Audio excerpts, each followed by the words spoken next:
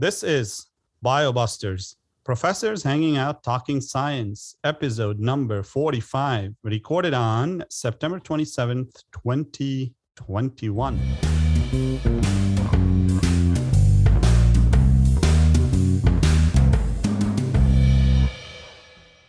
Hello, folks.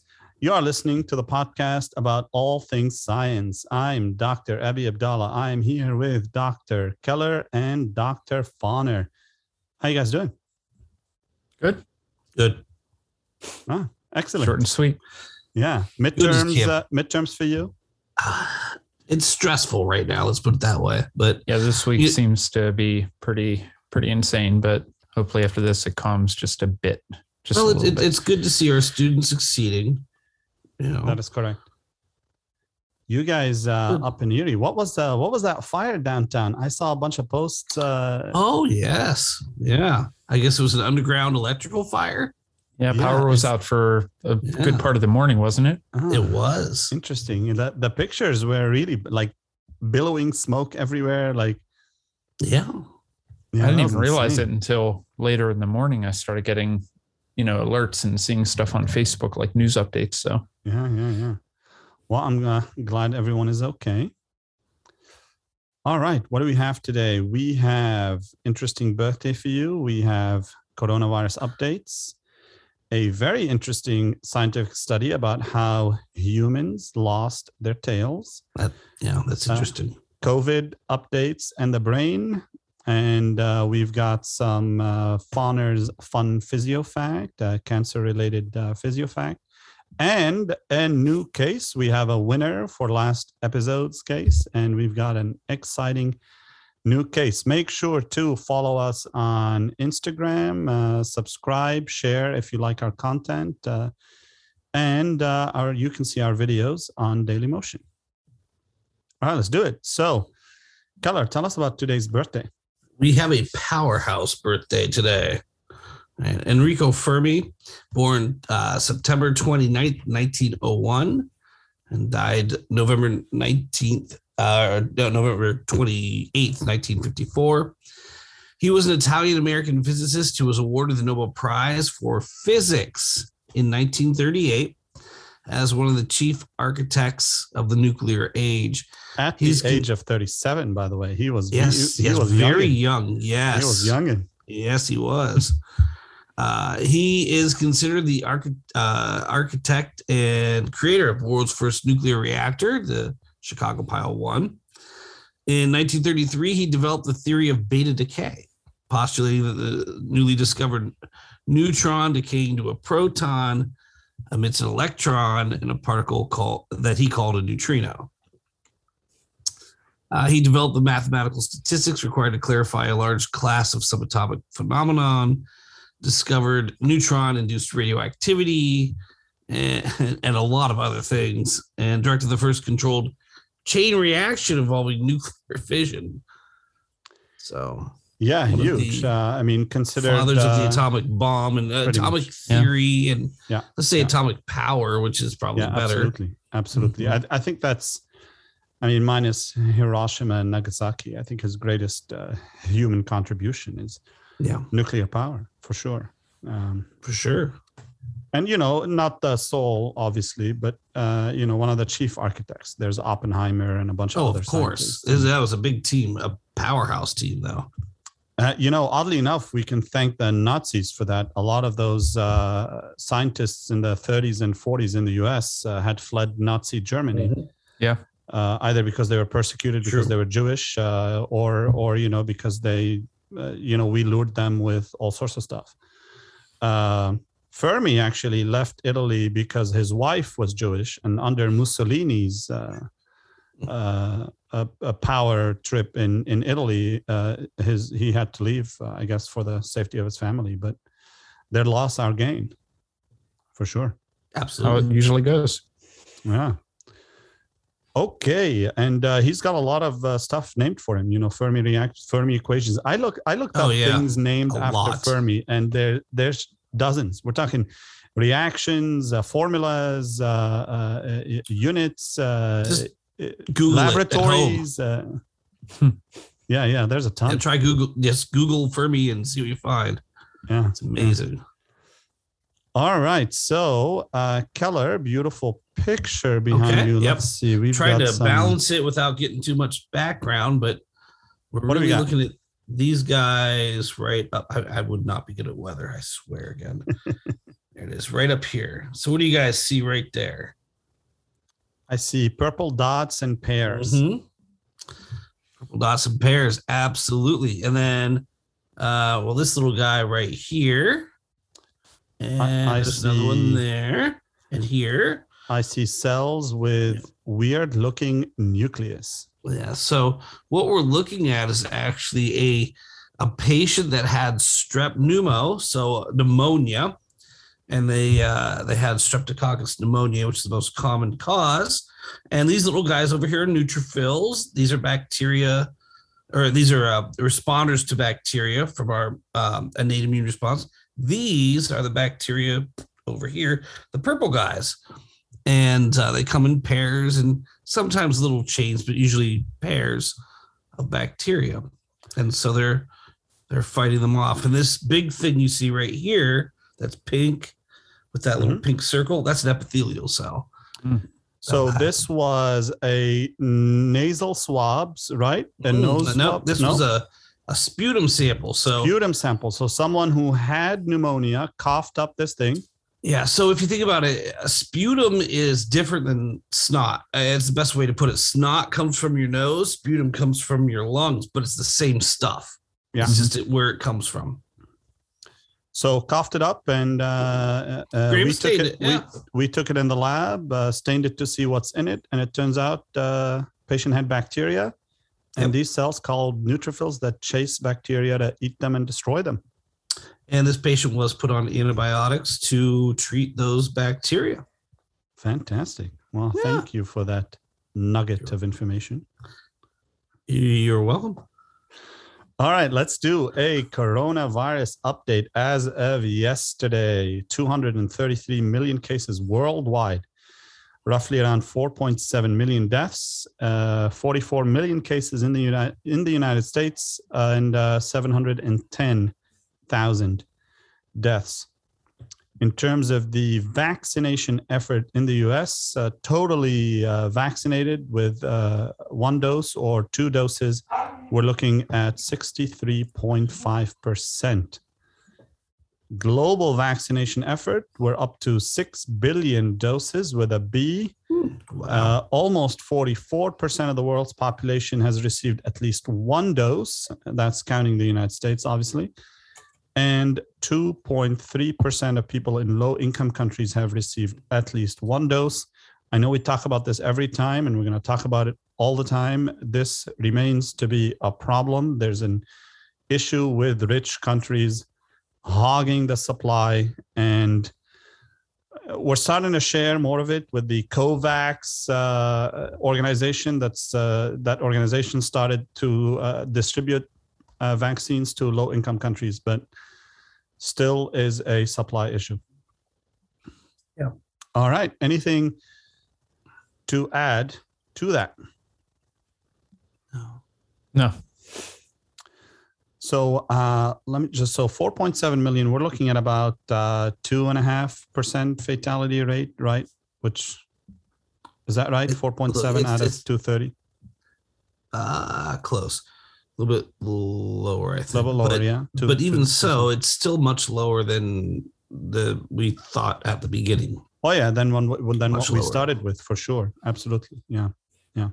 So it looks like, people are maybe building up some immunity. We'll see. Sure. All right. This episode's scientific study. This is a cool one. It's a bit, cool. A little bit outside our wheelhouse. Normally we tend to do more medical stuff, but we're trying to branch out to all things science, right? So, but this is a cool one. So, and the name of the study is the genetic basis of tail loss evolution in humans and apes. Sounds like a mouthful. I want to caution everyone that I found this on the BioX archive, right? So it's a pre-peer review article. So it's been sent out for peer review. So as we all know, lots of animals have tails, and lots of these tails are actually also functional. They serve a purpose. All of them. Pretty much, yeah. Yeah. So, for example, fish use their tails to swim. Howler monkeys use their tails to grasp onto objects or, swing from trees, etc. Mm-hmm. I don't know if you've ever seen like kangaroos fighting. They usually will stand up on their tail. Yeah, it's kind of amazing. Pretty cool. But if you look back at the evolutionary ancestors of humans, they had tails as well. But somehow, throughout the process of evolution, hominoid species lost their tails. And hominoids are pretty much humans and apes. And there's a vestigial part that remains. So vestigial meaning, something no longer necessarily useful, right? And lacking of specific function anymore. Exactly. Yeah. Called the tailbone or the coccyx. Yeah. And the coccyx it's about 3 to 5 vertebrae, but they're all kind of fused. And if you've ever seen in like the anatomy lab or any anatomy lab, kind of the pelvis or the kind of sacrum with that little kind of the tiniest thing, it kind of looks creepy by itself. But the coccyx, and if anybody has ever have you guys ever like bruised or broken the tailbone of the coccyx? No, I have not. I hear that's one of like the worst pains. It's not an easy, yeah. So the purpose of this study is that, when did we kind of lose our tail and why, right? So most monkeys today still have tails, but our ancestors lost their tail roughly around 25 million years ago or so. And to sort of pinpoint the genetic changes that happened between those monkeys that have tails and those that don't, this study compared mutations between tailless apes and tailed monkeys. And once they actually identified the gene that is responsible for the tail, they used CRISPR-Cas, which we've talked about here in the past, right? So it's a sort of genetic chopping method, right? Think of it as sort of genetic scissors, right? And once they've identified the gene that they thought was responsible for like tail formation in these species, they used this genetic tool to go in and delete that gene in mice, and lo and behold, they had mice embryos that lacked tails or lost all or part of their tail, right?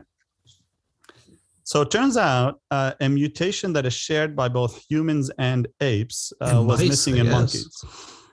So it's roughly around a gene segment, roughly around 300 or so genetic code letters, right? And the gene is called the TBXT gene. And I did some digging into this. It turns out TBXT gene is nothing new. People knew that gene was responsible for tail formation, but they had not identified specifically in humans and apes the sequences. That's why this study is novel, right? They hadn't identified the sequences in the human genome that is missing effectively. And they did that with this study. And the fun part for me about the study is that, it has the hallmark of sort of, science thinking about genes, right? So if you're a scientist and you're like, I wonder what this gene does, right? And most scientists will go ahead and delete the gene or overexpress the gene and see what happens, right? So they did that with mice. They had found this gene segment, then they went and deleted it in mice using CRISPR-Cas, and ta-da, no tails, which I thought was super cool, So in some of these deletions, the tail loss wasn't complete tail loss. So that says that, okay, something else influences tail formation, is not just that gene product, right? But then you say, okay, in evolution, or the way our current understanding of evolution, something persists in a population, a trait persists in a population because it confers some benefit, right? It offers a benefit to that species, right? Sort of like the survival of the fittest, so to speak, that whole like natural selection, evolution, blah blah blah, right? So then you ask yourself, well, what is it about humans and apes and loss of tail? Why was that beneficial for that ancestor to then pass it on to their offspring, and their offspring go ahead and have some sort of benefit? Because if it was detrimental, if tail loss was a bad thing, then that offspring would not survive, and we wouldn't have that characteristic today. So the fact that it passed on meant that it conferred some sort of benefit. And so far, it's the advantages of not having a tail is speculative, right? So even in the study, they don't know, right? Well, keep in mind too, in the last episode, we were talking about sickle cell anemia a little bit too. Not saying this has anything to do with it, but maybe there's a payoff, right? Like sickle cell will kill you, malaria will kill you. Not saying that there's something there, but there's more to it than just, is it good or bad for that species? Maybe there's a good or bad plus some other factor that influences sure that. I mean, maybe when you're a human and you trip on your tail, you get killed faster, so they got rid of their tail. It's silly. Yeah. So a couple. There might be another reason to get rid of it when you are standing upright and don't need to be hanging from a tree with a prehensile tail. Yeah, no, you're right. So a couple of theories out there deal with just exactly that, right? So maybe it's beneficial for a lifestyle that's suited for Earth and not like being up in the canopy, right? So a non-arboreal lifestyle, right? Or maybe it enhances movement without a tail. Maybe, I don't know, it's easier to run or something, right? Or it's easier to be upright than on all fours, right? So So the reason we lost our tails, we know it's a mutation. Right. The reason we kept that mutation passed on from generation to generation right now is speculative. But I thought it was a cool to another mutation. Yeah, I mean, we've seen that too. Genes travel together.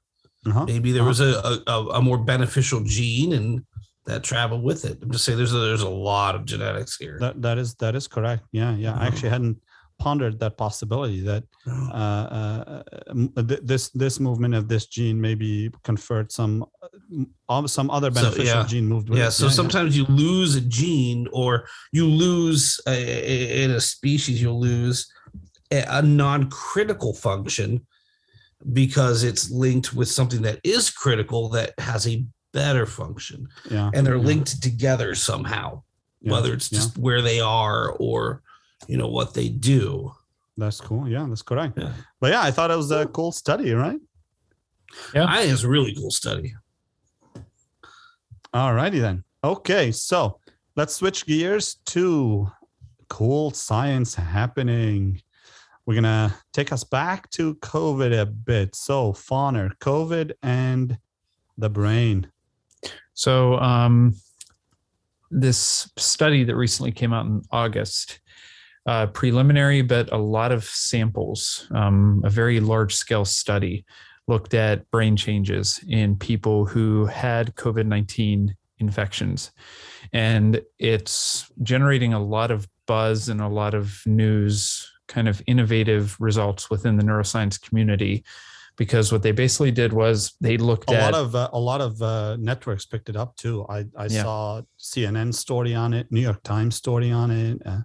It's kind of retrospective in nature because they're using an existing database called the UK Biobank that has a lot of brain imaging data from, I think, over about 45,000 people in the UK, going all the way back 7 years, about 2014. And it's pretty good for the study because it establishes a very good baseline for this brain imaging, that this baseline was well before the COVID pandemic. I mean, going back to 2014, well before COVID was obviously even existent or a thing. And they looked at this baseline data, and then they brought back those individuals who had been diagnosed with COVID-19 for additional brain scans. And they compared these individuals who had experienced COVID-19 infections to participants who didn't. They matched these groups for sex, age, study location, disease, risk factors, different health variables, etc. So it was a very fine-tuned and specific study. And what the team ended up finding was that there were significant differences in the gray matter of the brain. So the gray matter, the nervous tissue of the brain, is that part of the neural tissue that is made up of the somas, made up of the cell bodies of neurons. And this is where, so the main key, the main processing of every neuron cell. Basically, that's where processing occurs. That's where information processing and information integration occurs.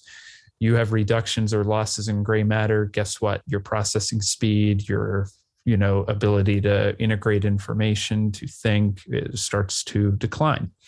Could this be related to, remember way back, we talked about COVID long haulers and those people who...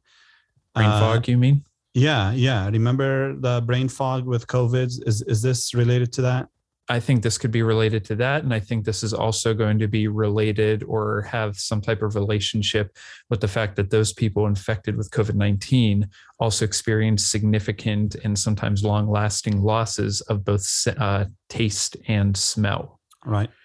So what they found was that gray matter tissue thickness in different brain regions, the frontal lobe, temporal lobes, etc., this thickness was reduced in the COVID-19 infected group compared to those that hadn't experienced COVID-19. And probably one of the other more innovative and actually scary results was that the team also analyzed, basically compared severe illnesses that were brought about by the COVID-19 infection and more mild cases of COVID-19. And there was no significant difference with these losses between those two groups. So essentially, regardless of your infection, even if you only got a mild infection and you didn't require, let's say, hospitalization or long-term hospital stay, you still exhibited a loss of brain volume, essentially, is what we're talking about when we talk about reduced thickness of the gray matter. Now, again, go ahead. How similar or dissimilar is this to patients with Alzheimer's or dementia? So that's, again, something that is very critical and that's going to require more research, is because what you typically see as a hallmark of Alzheimer's research and Alzheimer's cases is the fact that they also exhibit, those patients also exhibit a significant reduction in their sense of smell. And again, but also reduction in brain size as well, volume, right? Yes. And I think it's very much the temporal lobe and a specific part of the temporal lobe where the hippocampus is located is what also, with any research concerning aging and Alzheimer's, where eventually, obviously, as you age and get older, especially once you get over 65, brain processing speed and cognition begins to decline, not very significantly, but it begins to decline. And you see that exacerbated in Alzheimer's patients. But again, it definitely plays, there's definitely data here that need to be kind of investigated a bit more and that need to be further. This hasn't been peer reviewed either, so we do need to say that. Thus far at this point, it's still, these data are still awaiting a formal peer review. But because of the large sample size and the fact that we basically have pre and post illness data from the same people, pre-pandemic versus after they were infected with COVID, I mean, this study is critical and I think very scary and also alarming that these COVID-19 infections are affecting the brain, maybe even more so than we thought. Sure. Today I read, because I was putting together a lecture for tomorrow morning about COVID-19 affecting the heart. I mean, we're going to find a lot of things because we're looking for them with this virus.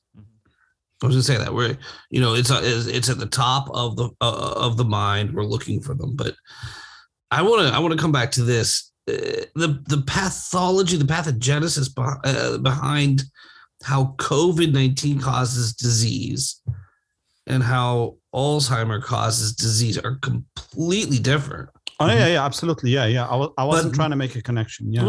Wait. Just let me finish. So, but the outcome is kind of the same, and so it led you to think, what is that physiological effect? What's that effect on the brain having amyloid plaques versus having pretty much a cytokine storm? I mean, we know no matter where COVID's going, it's causing a cytokine storm. That's what's leading to the pneumonia, to the heart, to the brain problems. It's a lot of fluid.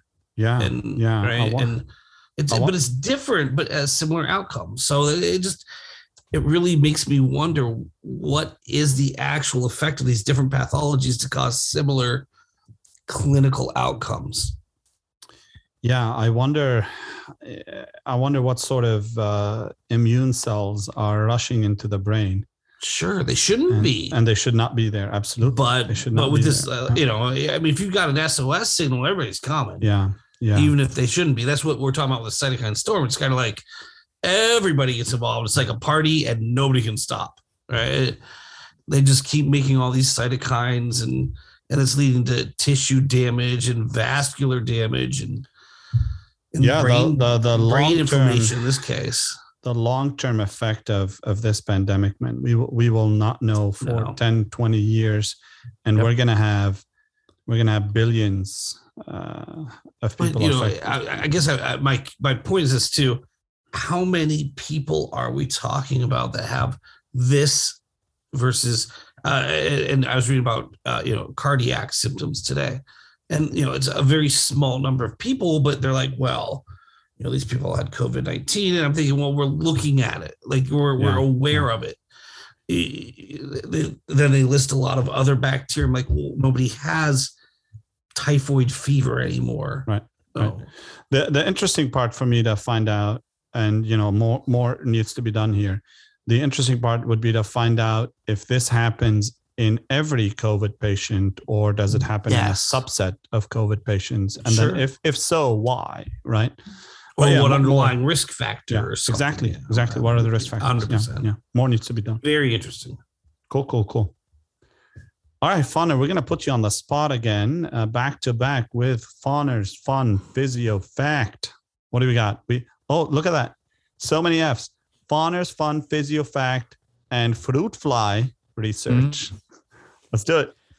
So kind of another study that looks at a different avenue or different aspect of cancer treatment. And basically, one of the unfortunate things about cancer treatment is that any type of therapy or cancer treatment that tries to kill the tumor or kill a cancerous cell, it's hard to specifically target it for that tumor. When you think about chemotherapy or radiation, you're obviously also harming healthy tissue and healthy cells just kills as well.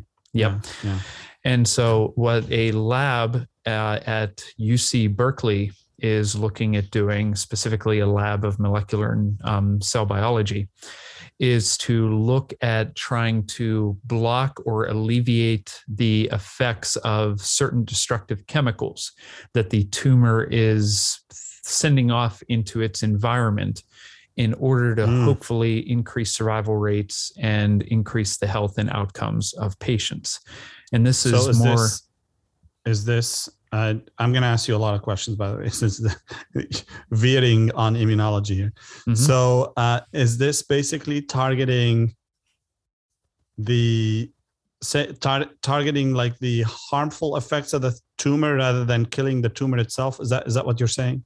Yeah, I almost looked at it when I was reading through this as maybe building a cage around the tumor in some way, or almost like a net in some way. Okay. And obviously you need to also find a way to keep that tumor from growing, to prevent metastasis, all of that stuff. But as you guys know, and Keller recently just mentioned something like a cytokine storm, but one of the harmful chemicals that can be released by tumors, and they did this study in They used both fruit flies and mice. But one of the harmful chemicals that can be released is interleukin 6. And they've demonstrated that this interleukin 6, one of its effects is to make the blood-brain barrier a little bit more leaky. And when you make this blood-brain barrier more leaky, or if you compromise that blood-brain barrier between the bloodstream and the brain, that can lead to further disease, infection, more trauma. Okay. Just, basically, it's a recipe for disaster, I believe this article that I found called it. So normally IL-6 is one of those first, like early chemical molecules produced by the immune system to one of the things it can do, among others, is, cause epithelial barriers to be leaky, usually not near the brain unless you have an infection up there, usually at a local site. Let's say you step on a nail, right? And people, breaks the skin and then it gets red and swollen and inflamed. That's, IL-6 maybe playing a role there sometimes. And I mean, obviously, as you guys have said in the past, and as you were just getting at, IL-6 has vital roles in the body, has vital roles in inflammation. Usually good things. But it's not. But the thing about the immune response is it doesn't act alone. So I did not read this paper. It's interesting, but did they look at other inflammatory cytokines like TNF alpha? Well, they do mention that, and they have that as a caveat. And they do state that because of IL-6, you obviously can't completely block the effects and activities of IL-6 because of its multiple roles in the body. So in order to specifically benefit patients who have cancer, you'd have to come up and create a drug that blocks its specific inflammatory actions at the blood-brain barrier. So you have to target it to a specific site. Yes. Oh, it's going to be a tough one. It's interesting, but I really want to see, because there's a lot of redundancy among the immune response, like TNF, IL-1, IL-6, all kind of grouped together to do the same thing to make a potent effect. They're showing one of those cytokines. TNF alpha is the main one that goes and regulates fever, across the blood-brain barrier. I mean, IL-6 does, IL-1. They all play a role. And here, when I see one out of the three, anytime, doesn't matter what paper it is, doesn't matter what disease we're looking at. When I see one and not the others being looked at,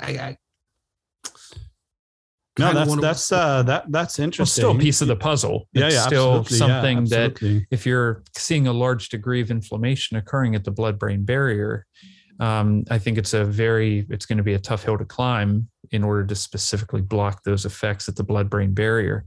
But if such a drug could be developed, I think we could see the same effects that they saw in their research with fruit flies and mice of potentially extending the lifespan and maybe health span of people with cancer in conjunction with other therapies. Yeah, I say good luck to that.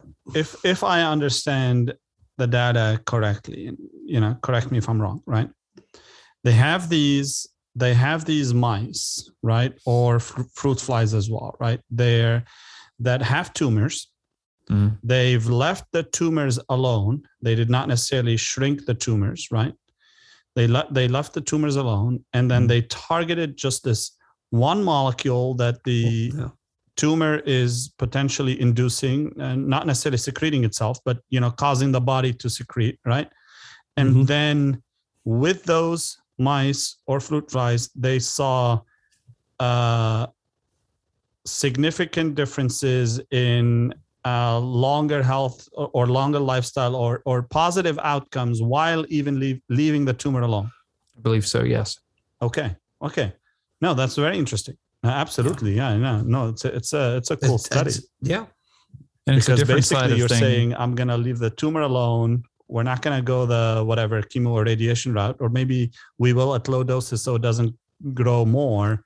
I think that's the key thing, is to try to reduce, or depending on if it's a low degree of cancer, let's say, or depending on where the cancer is located, you potentially avoid the option for those toxic drugs that are usually used to sometimes not successfully reduce and destroy the tumor. I'm just thinking that maybe I can see a potential use for this in patients with maybe non-curable cancers, and you want to give them a good couple months or a good couple of years where they're not super miserable, right? Or cancers that we don't currently have good treatment modalities for, right? Because there are a couple cancers now that you can resect, remove, treat, and then someone has a good 20, 30 years to go, right? I could see the benefit of this actually in some cancers. But it's not long term. No, but I could see the benefit for cancers where someone you're like, you know what, we can extend your 6 months to 12 months and, give you or give you a good 6 months. You know what I mean? Like I could see that. But you know what? I think what we'll find going forward is this research will branch off into new research. Yeah. And maybe we'll find a cocktail. Eventually, there's got to be a cocktail of different inhibitors that we can use. I mean, IL-6, we can't shut it down permanently because, well, then you're going to have a lot of other infections coming up. And, so eventually I think we'll find a good balance between these. And this again underscores, in my mind, the importance of basic research that people don't necessarily always see the value for right away. There's people out there say, I can't believe the government funds research on fruit flies. Think about this. We spent billions of dollars on HIV research. Yeah. And I'll tell you, when I was going through my PhD, I'm thinking, wow, we're spending lots of money on nothing. Nobody was, there's all of this research. People are presenting it at all these meetings. And now we have compound, we've got drugs that can help HIV patients live, well, relatively normal lives. At least. Yeah. It's not a death sentence anymore. Absolutely. Not anymore. Yeah. And so, the payoff is there.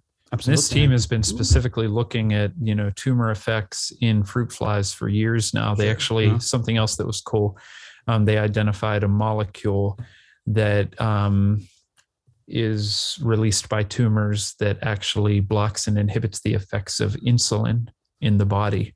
And again, that is because piece they want of the puzzle. sugar. Got it. Because the cancer cells want the sugar. And by blocking the effects of insulin on tissues throughout the body, that could provide a possible explanation. Again, it's a piece of the puzzle, but a possible explanation for cachexia, which is tissue wasting, right? Yeah. And that's, when you think of cancer and somebody with obviously terminal cancer, cachexia and the general tissue wasting effect of cancer kills about 20% or so of all cancer patients. Nice. So looking at these molecules that are being released and trying to find ways to, cage the tumor or decrease its specific effects on different tissues of the body, I think it's viable. And I agree with Keller. It's going to involve a cocktail, not just one potential drug or inhibitor, but multiple. So pretty cool. Yeah, no, it's interesting you bring this study to us now because in the second years right now for the PBL, we're on the cancer block, right? So all I've been doing for the last week has been cancer pretty much. And I've got another week of it too. And it's just sad to go through these cases because, patient, does everything and then dies, right? Yeah. Cool. The other cool part is fruit flies get cancer. Right. Not the ones I have downstairs. We had a whole bunch. My dad's a great gardener. He gives me apples and pears, and we do our best. Man, he brings a lot of good food, and we still, the tomato fruit flies, they won't die. Got to give these things cancer, man, and you won't see them again. Yeah. All right. Thank you, Fauner. We have come to our most exciting and final segment of the episode. All right. Well, our last episode's riddle, according to Dr. Abi Abdallah, was easy. which he wrote, so it should have Easy been. is good. We were, we like our listeners to write in. It's all fair. I tend to get a little bit more tricky because I like to talk about weird things. We'll throw an easy one, and so we had a person who went camping, drank water from a river, got smelly, nasty, disgusting poop, and a parasite. And our winner is Mariceli, as it should be. I think she already has bling. She told me so. Yeah, I think Fauna already gave her prize. So she was excited.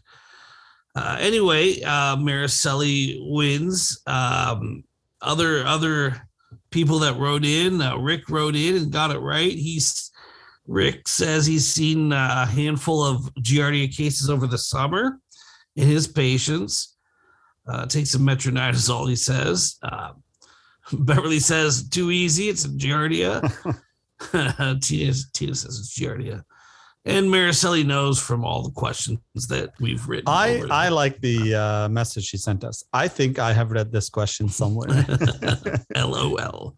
Yeah, for those of you who don't know, Mariceli actually works at LECOM, and she helps us with making exams, and she sees exam questions all the time. So I guess hopefully she's not also studying those exam questions. No Giardia, just exam questions. All right. So for this week's question, should be in the middle of the road, Delbert. So we've got a 4-year-old boy who's treated for a deep puncture wound because he sliced open his left foot on a pile of scrap metal that was stacked on the ground behind his grandpa's shed. His parents cleaned the wound out and used super glue to seal the wound because, well, they were out of Band-Aids. Mm-hmm. So they suffocated. This was a real thing, by the way. I'm just telling you. Not on me, but that I've heard about. 2 weeks later, the boy complained to his mom that his jaw hurt. So she scheduled a dentist appointment for the following day. And the next day, the boy had severe pain in his neck and his jaw. He could not swallow very well. His muscles in his neck would not relax. They were really, really tight, right? And so this week's question is, what infection did he get? So what did he have? And for a bonus point, because that's what we usually give out, is what part of the organism is most important for transmission. So really, we want to know, what is it? That'll get you a BioBusters mug, but what else is essential for transmission? Can I ask a clarifying question? It depends. How clarifying is it? Was his jaw so tight that you might say it's locked? You are a cheater. All right. Okay. I think I know what it is. I think I do too. If you know what it is, please email us at thebiobusters@gmail.com. You can also message us on Instagram if you follow us over there. And that brings us to the end of our show. Make sure to check our Instagram page out, subscribe, and share our podcast. You can find us on iTunes, Spotify, TuneIn, Amazon Music, and Daily Motion. And you can find all these links in the show notes. Follow and share, and we will see you next time. Thank you. Thank you. Thank you.